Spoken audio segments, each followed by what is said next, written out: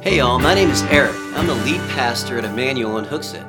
I want to thank you for listening to our podcast. Our goal is to be a blessing to everyone who listens as you continue on your journey of faith. It's also our hope that you'll be encouraged to find a church to belong to so you can plug into that congregation and bless others with the gifts and experiences that God has entrusted you with. Well, I hope this podcast is a blessing to you and encourages you to get out there and be the blessing. God bless.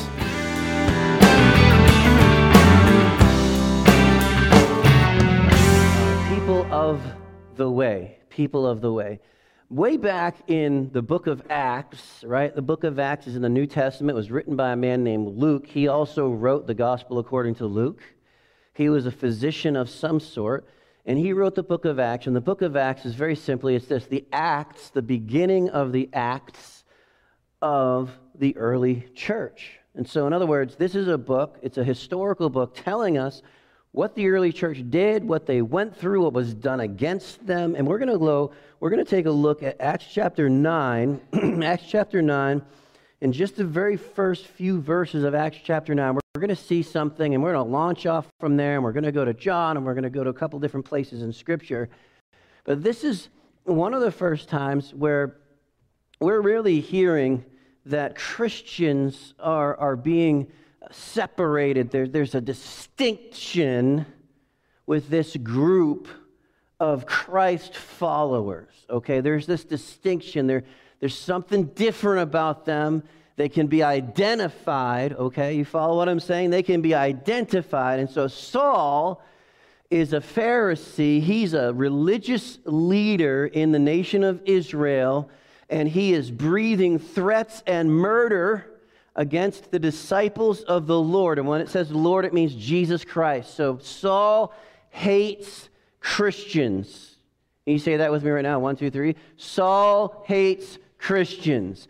Hatred for Christianity, what it stands for, what it is, it goes all the way back to the very beginning.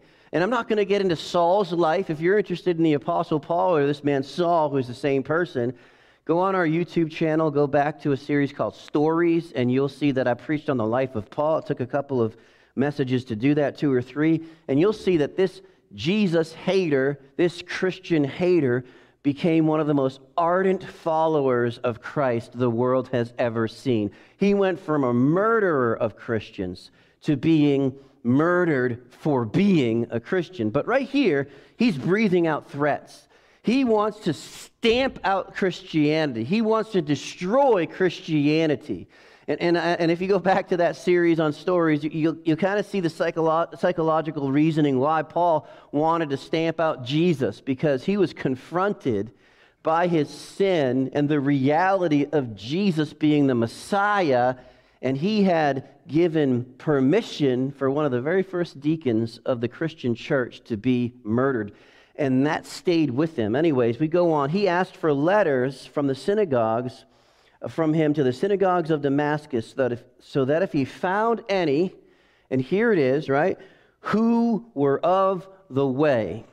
If he found any who were of the way, whether men or women, he might bring them bound to Jerusalem. People of the way. This is who Paul wants to murder, right? He's breathing out threats and murders, and he wants to destroy the church. Are you tracking with me right now? Now, he knows who the church is because they're distinctive. There's something different about them. And I want to tell you right now what the difference is. So you can write this down if you have your Bibles. And by the way, I know that we put it on the screen and everything, and we have a Bible app. You should bring your Bibles, or at the very least, subscribe to the YouVersion Bible app so you can actually highlight in your Bible and take notes. I'm a big proponent of taking notes in service. I have notebooks that are full of notes from years and years past that I can go back and look at, and it helps to lock things in. So this phrase, people of the way, knew Jesus. Number one, they knew Jesus. Number two, they were known by Jesus, right?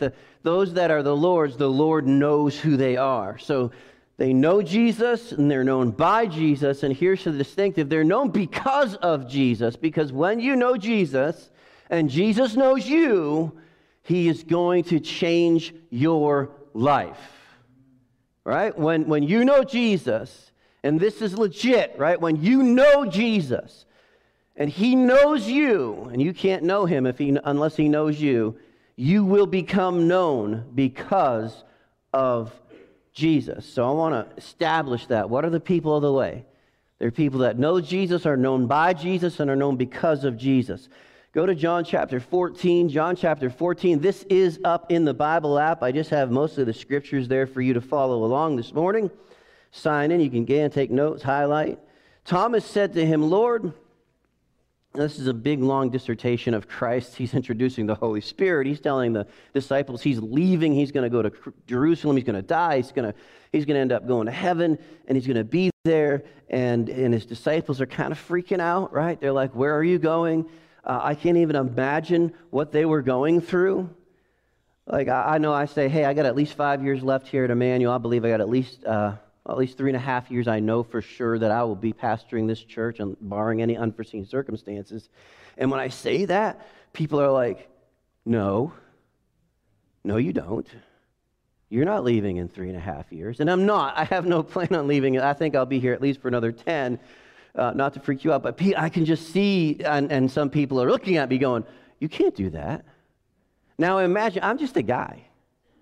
You guys have seen me fall and fail and been miserable, and even this morning I was so frazzled.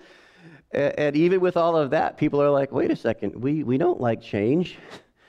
We don't want you. We'll take a bad pastor over not knowing who the next guy is, right? But Jesus now, I mean, he is the Lord of Lords. He's the King of Kings. They've watched him raise the dead. They've watched him heal the sick. They've watched him feed 5,000 men and women and children. They've watched him do these amazing things. And on top of all that, they have listened to him teach them as they had never heard a rabbi teach before. And now he's saying, I'm going away. Can you imagine the chaos in their hearts? Like, no. And Thomas is like, Lord, we don't know where you're going, and how can we know? How can we know the way? And Jesus said to him, I am the way, the truth, and the life. I am the way.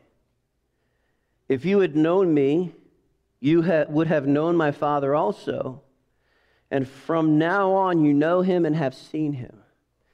And this is a powerful statement, because there are people that don't believe that Jesus is God.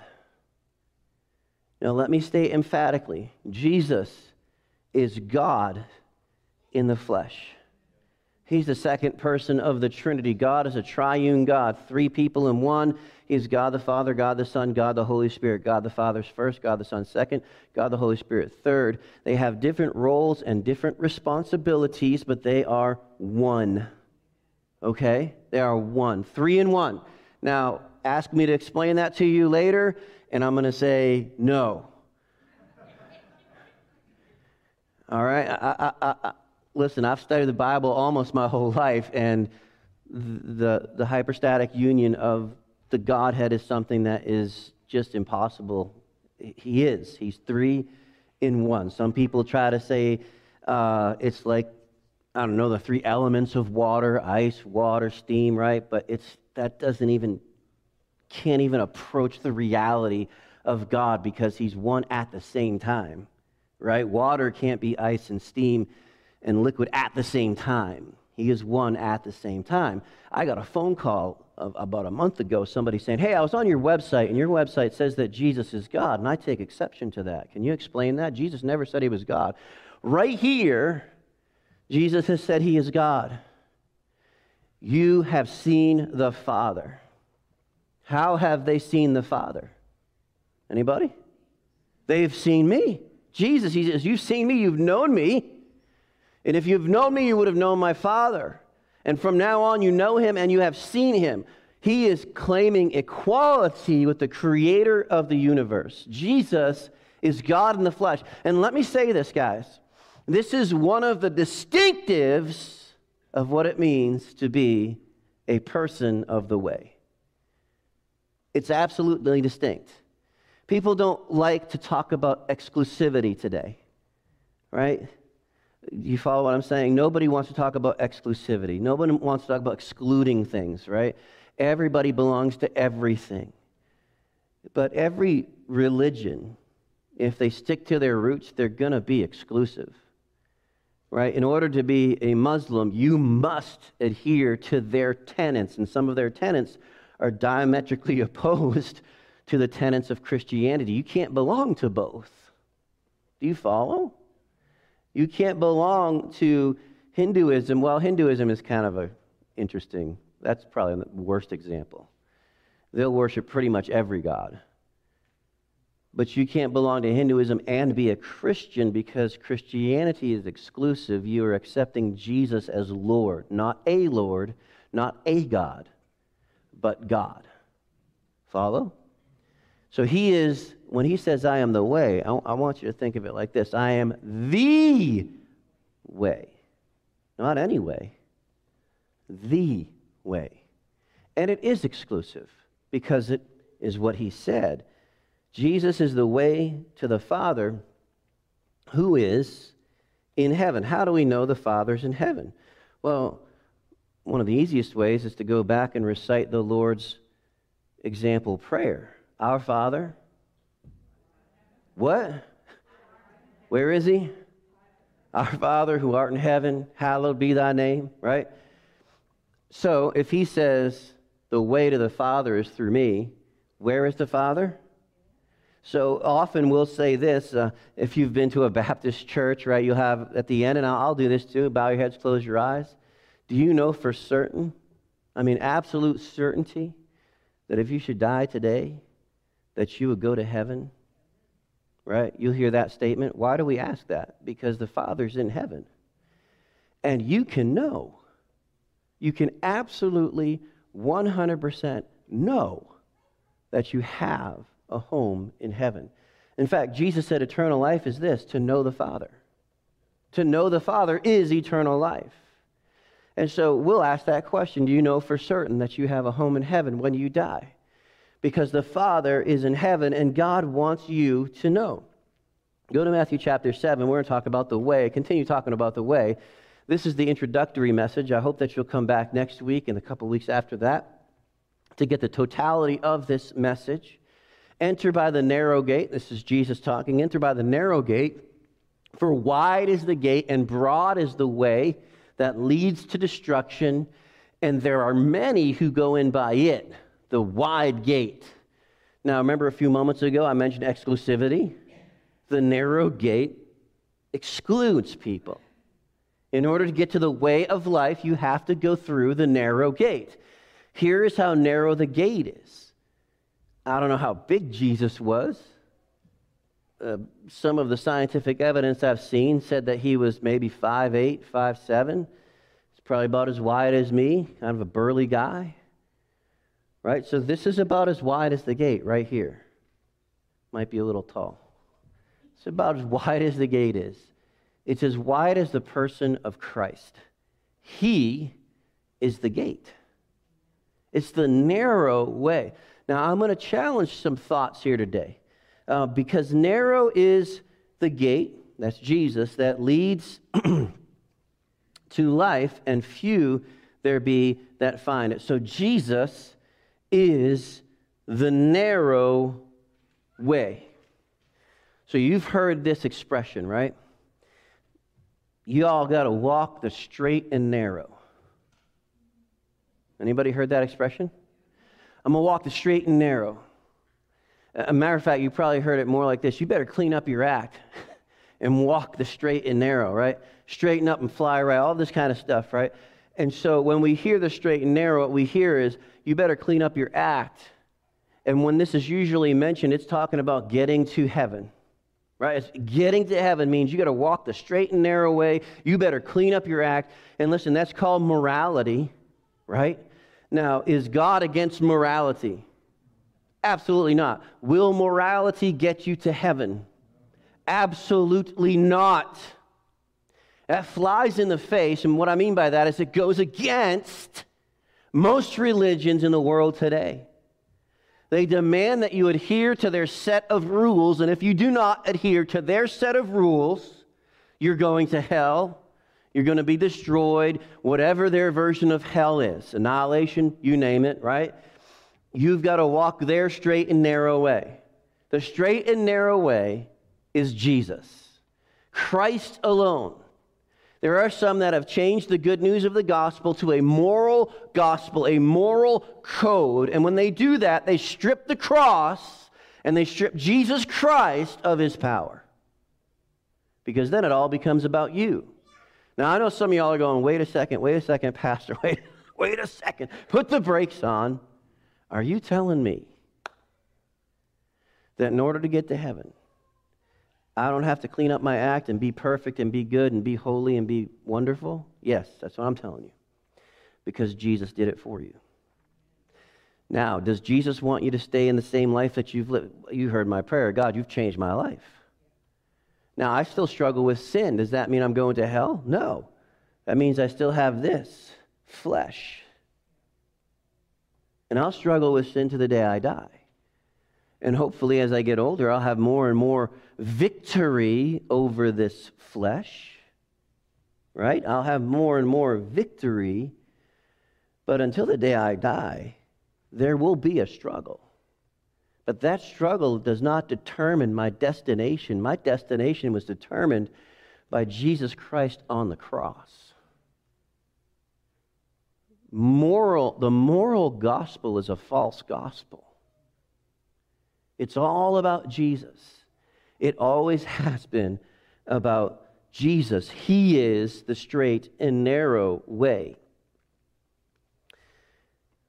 Everybody tracking with me there? For all have sinned and come short of the glory of God. There is none righteous, no, not one. While we were yet sinners, Christ died for the ungodly. While we were yet without strength, Christ died for the ungodly. It's not about your strength. It's not about your goodness. It's about his goodness. That's a hard message. Because that message destroys original sin. Do you know what original sin is? Anyone? I will be like the Most High God. That was what Satan said. What is original sin? Pride. Absolutely 100% pride. What does religion, false religion, teach you? That you can be like the Most High God. That you can clean yourself up, fix yourself, be good enough, right? That's what religion teaches. What God teaches is, here's the hard truth. You can't. You can't. Now, he can. He can change your life, but you can't. Oh, you can clean up a lot of issues, and I know people that have struggled with drug addiction, and boy, they blow my mind how amazing they are, that they have come out of drug addiction and they are walking clean and sober for years, but without Jesus, they'll walk clean and sober straight to hell. It's Christ alone. That's it. What that does is it destroys our pride.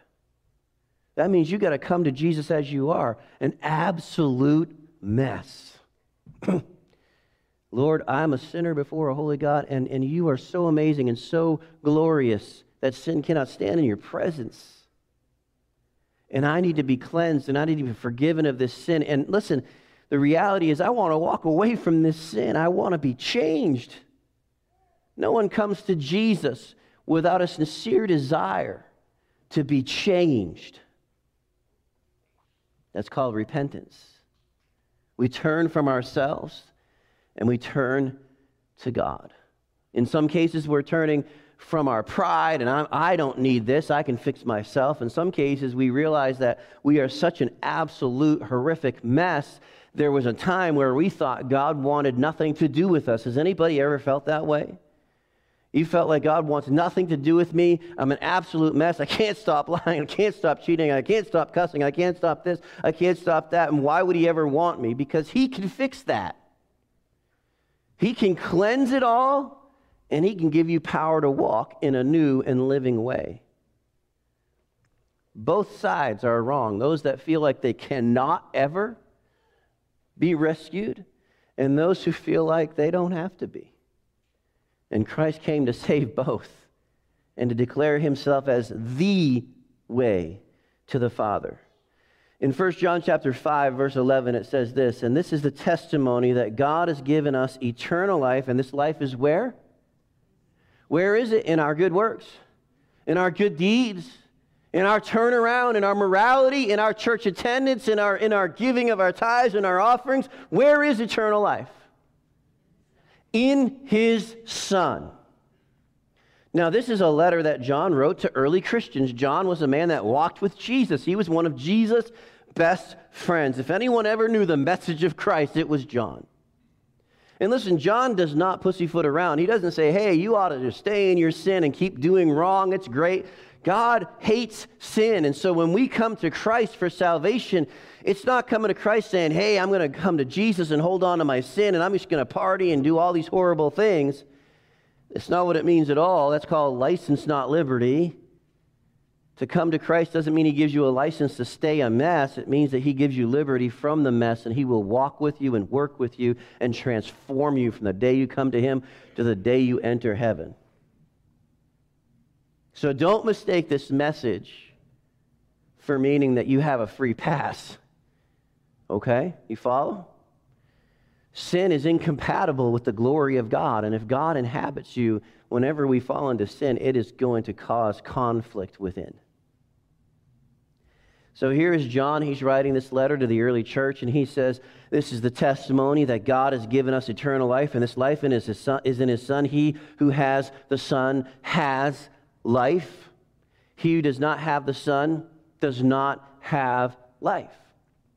And when he says has life, is that present tense, future tense, past tense? What tense is that? It's present tense.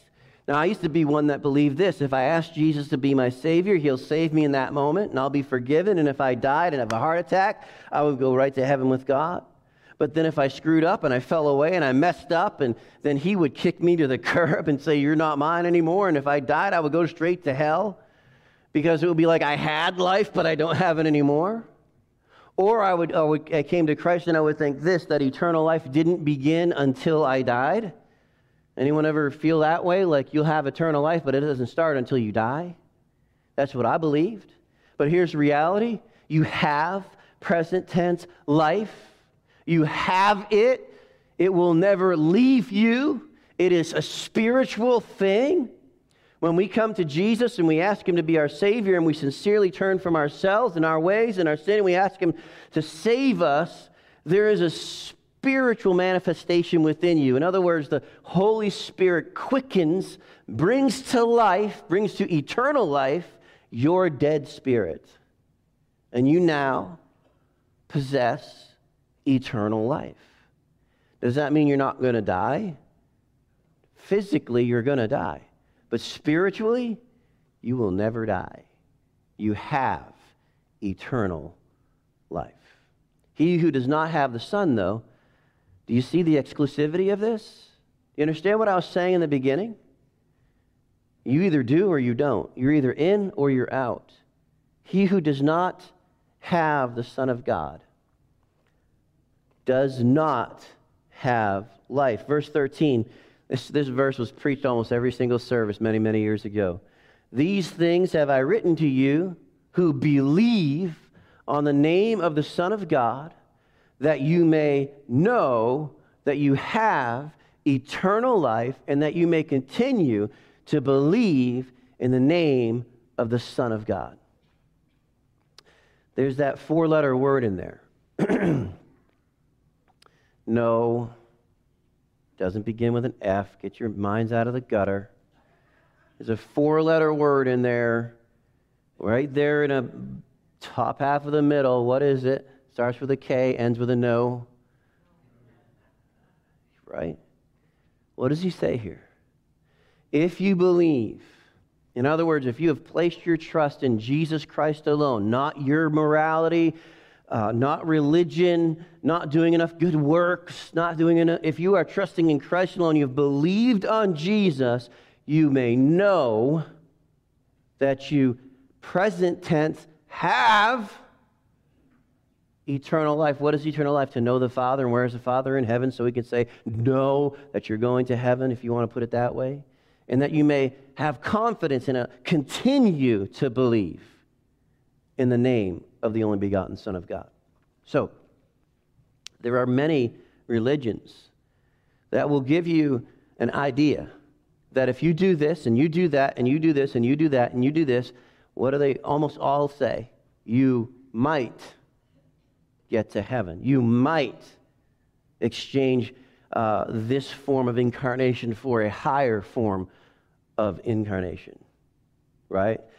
You might, and it's all based on you. It's all based on your abilities. It's all based on your morality. It's all based on your good works, right? Here, it's based on, what is that saying? It's not what you know. It's who you know. It's who you know. Next time somebody tells you that, you can say, oh, that's biblical. It's who you know. Do you know Jesus? If you know him, he knows you, and you can have absolute 100% confidence that you have a home in heaven. 100% confidence that you have eternal life. I'll share with you a story briefly. I was working, planting a church, Lighthouse Baptist Church up in Penacook, New Hampshire, and then we had merged with Landmark, and we were in a building program, and I had to go back to work to support my family in a secular job, right? So I was pastoring the church, I was preaching and discipling and doing these things, and then I was working 3 or 4 days a week at a secular job, I'm a solid surface fabricator and installer and stuff, and I was in the office with some of the girls, the office girls, and I was getting my assignment for the day or whatever it was called, and I always loved it when they had you in Rye in the morning and they had you in Peterborough in the afternoon, but they only gave you 30 minutes to go from Rye to Peterborough, right? And I was in a cargo van. It didn't have turbo. I got pulled over 13 times in those 3 years that I was planting that. I shouldn't have said that, huh? When you only got 30 minutes to get to Peterborough from Rye, guys, dude, I didn't get any tickets, though, I'm just saying. Just spat in my eye, flashed my dimple, and sorry, sir. Anyways, I digress. I was in the office, and I was trying to witness to the office staff, and I said, well, I know I'm going to heaven when I die, because they were talking about dying or something. Like, well, I'm all set.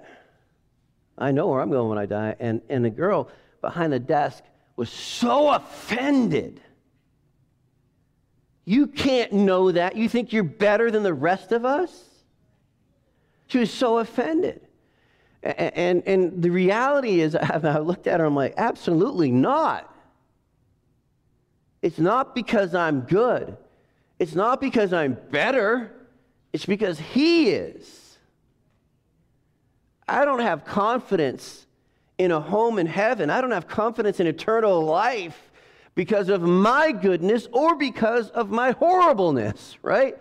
It's because of the goodness of God that led me to repentance, that I should trust in the complete work of Jesus, his death, his burial, and next week we celebrate his resurrection. Whosoever shall call upon the name of the Lord shall be saved. And she could not get her head around it, but you can know. So here's the question for you guys that are watching online, for those of you that are here in the sanctuary, for those of you that are going to watch later, do you know? And if you do, or you think you do, why? What's it based on? Is it because you struggled with something and now you don't struggle with it anymore and you've had great success? Is that why you know? Because if that's why you know, you are not rescued. You are not redeemed. You are relying on yourself, and you have to let go of that and rely on Jesus.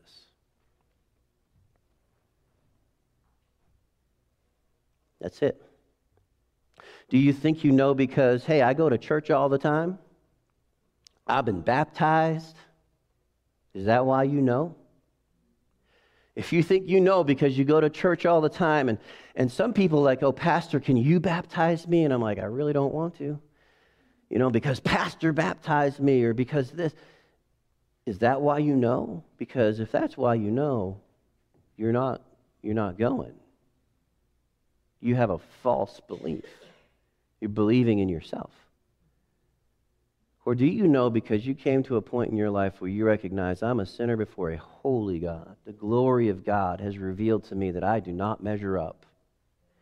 The true measure of the way is the stature and fullness of Christ. When you study your Bible in Romans and in Acts, we learn that the measure of eternal life is Jesus. So we can look at the Ten Commandments. You want to look at the Ten Commandments? Some of you think, oh, I've kept the Ten Commandments, right? Look at the Ten Commandments. Don't make a graven image. I've never done that. Don't worship any other gods. Well, I don't have any altars in my backyard. And we're not going to get into your heart worship because guarantee you are worshiping other gods. But I'll give you a pass on that. You don't have a statue. You're not burning children at the altar of Moloch, right? We'll give you a pass, right? I know some of you want to at times. You're like, Moloch got it right. No, that's bad. Maybe you haven't ever lied. You've never committed an adultery. You haven't murdered anybody. You go through those 10 commandments and you're like, I'm pretty good. But then I want to introduce you to Jesus, who not only followed the 10 commandments, he wrote them, he embodies them, not only the letter of the law, but the intent of the law. He is the holy and perfect God. Do you measure up to that? Do you measure up to that, doing the right thing all the time, every single time? Do you measure up to that? Because if you don't, you're all going to hell. That's what the Bible says. So what do? He gave his life in exchange for yours. He took your place. He said, this guy that's struggling with alcohol, this guy that's struggling with drugs, this guy that's struggling with sex, this guy that's struggling with lying, this guy that's struggling, and girl, vice versa, I will take that into myself. The Bible says, he who knew no sin became sin for us. He took every lie you've ever told, every wicked thought you've ever had. He took it into his flesh, and when he hung on the cross, he paid the penalty for it. And for those that will call upon the name of the Lord, he exchanges his holiness for your sinfulness, so that when God looks upon you, he sees a cleansed child. But what does it say? The word is near you, in your mouth, in your heart. That is the word of faith which we preach. Now, this is the same guy. The guy that wrote this is the same guy, Paul, who was then called Saul, who had letters of permission to grab everybody who was of the way, to bring them in chains to Jerusalem, and hopefully to have them killed. That guy had a radical transformation. He recognized his emptiness and his sinfulness before a holy God, and he trusted in Christ as his Savior. He's now writing this. It's near you. Some of y'all have not yet taken that step of faith. You've heard of Jesus. You may have even have been in church all your life, but you have never sincerely placed your faith in Christ alone. It's been in Jesus plus me, Jesus plus church, Jesus plus turning over a new leaf, Jesus plus, but you have never truly let go and trusted in Christ. And Paul is saying here, the author of this letter to the Roman church, he's saying the truth is near you.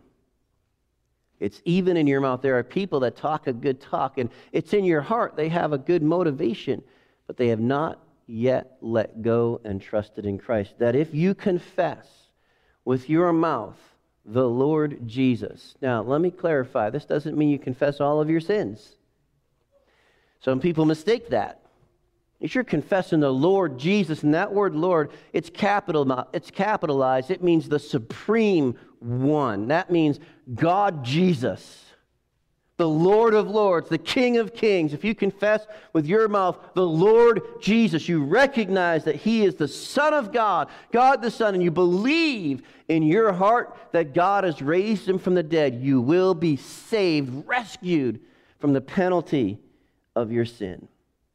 For with the heart one believes unto righteousness, and with the mouth confession is made unto salvation. For the Scripture says, whoever believes on him will not be put to shame. What does that mean? That means at the end of days, when we stand before God the Father and God the Son and God the Holy Spirit, we will not be put to shame. That which we have trusted in for our salvation is sufficient to the task. He will look at you and the Son will say, he's one of mine. She's one of mine. And you will not be put to shame. Now there are others who will stand before the great white throne judgment of God. It's in the book of Revelation. And they will say, perhaps, I trusted in this, and I was a good person, and I prophesied in the name of Jesus, and I served in the name of Jesus, and I gave in the name of Jesus. But they did not have Jesus.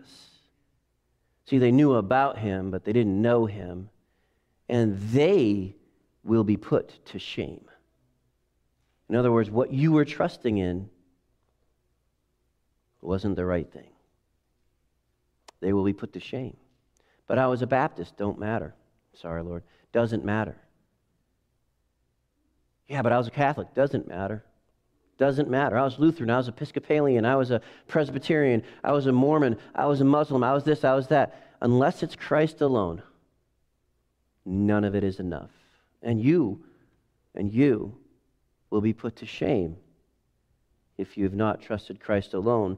There's no distinction. There's no difference between the Jew and the Greek. The same Lord over all is rich unto all that call upon him. For whoever calls on the name of the Lord shall be saved. Do you know Jesus? I mean, do you know him? Not religion, not church, Jesus. Have you had that time in your life where you have turned to him and trusted in him? Where you finally let go of your pride? Where you finally desired to walk free of the sin that shackles you and holds you down? Where you want to be in the glorious presence of God? Have you had that time where you've been cleansed and you've been forgiven, and he has looked at you and he has said, you are my child? If you haven't had that time, you can have that time right now, this very moment. Will you trust in Jesus once and for all? Once and for all. Will you let go of your religion? Will you let go of your dead works? Will you let go of your sin? And will you do this with me right now where you sit? If you've never done this before, if you're having tremendous doubts and you're struggling and you don't know, did I really do this? Listen, now is the time. The word is in your mouth. It's even in your heart. What the Apostle Paul said, it's so close to you. But you need to grasp it. You need to believe and trust. Exercise your faith and call on the name of the Lord right now, wherever you are. Say, Lord Jesus, I come before you. I'm a sinner. I'm broken, and I've tried to fix myself. I've trusted in religion. I've trusted in this. Or maybe you're coming to him and said, I thought I was all set, and I'm coming to realize I wasn't all set. Or maybe you're one of the people that do you really want me? How could you want me? Can I tell you something? He does. He does. There is no sin that is big enough that the blood of Christ cannot cleanse and cover. So the answer to that is yes. And so will you come to Jesus right now and say, Lord Jesus, I'm coming to you, and I believe that you are God in the flesh and that you died on the cross for my sin and that you are enough. And I'm asking you the best way I know how, once and for all, save my eternal soul. Forgive me of my sin and give me a new life. Father God, I present to you the sacrifice of Jesus for the sin of my life, past, present, and future.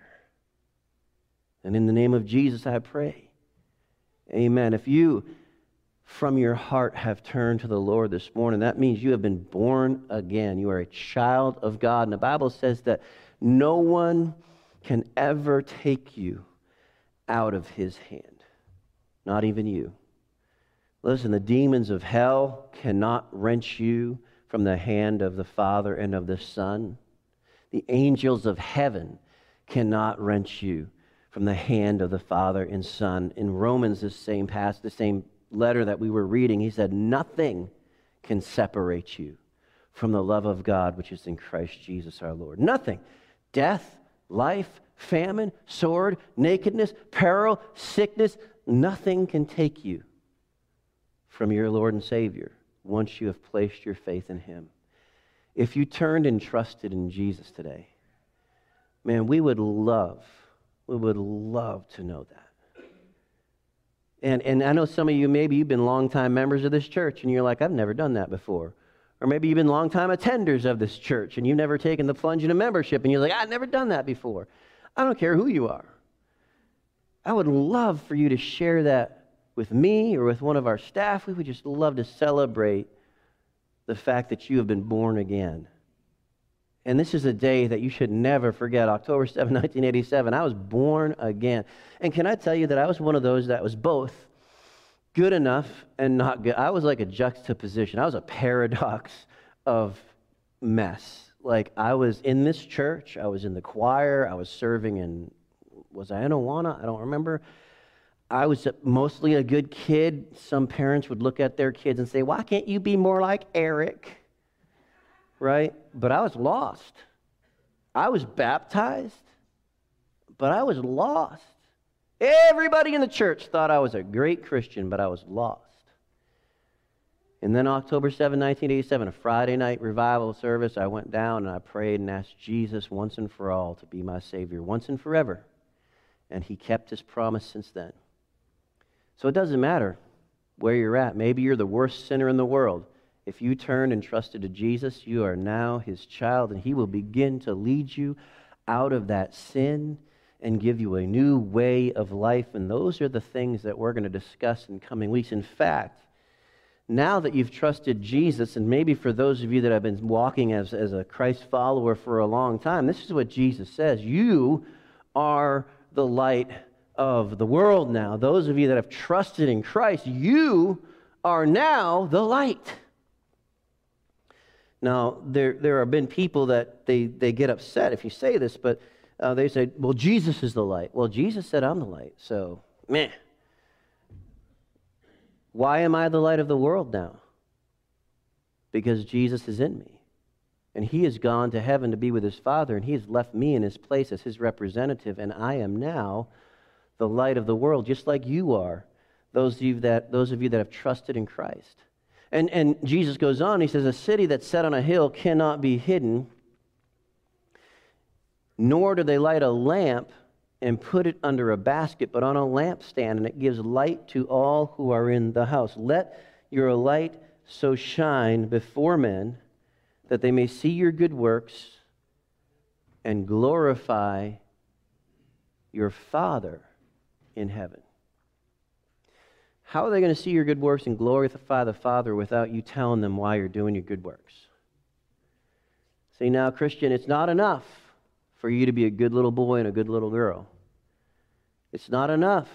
You've got to start opening that mouth of yours and being the light of the world and show, well, this is what we're going to wrap on, show people the way. Show people the way. You say, Pastor, I can't get up on a platform like this and preach. Well, I'm going to say this. You never know. You never know. I used to be shyer than dirt, whatever that means.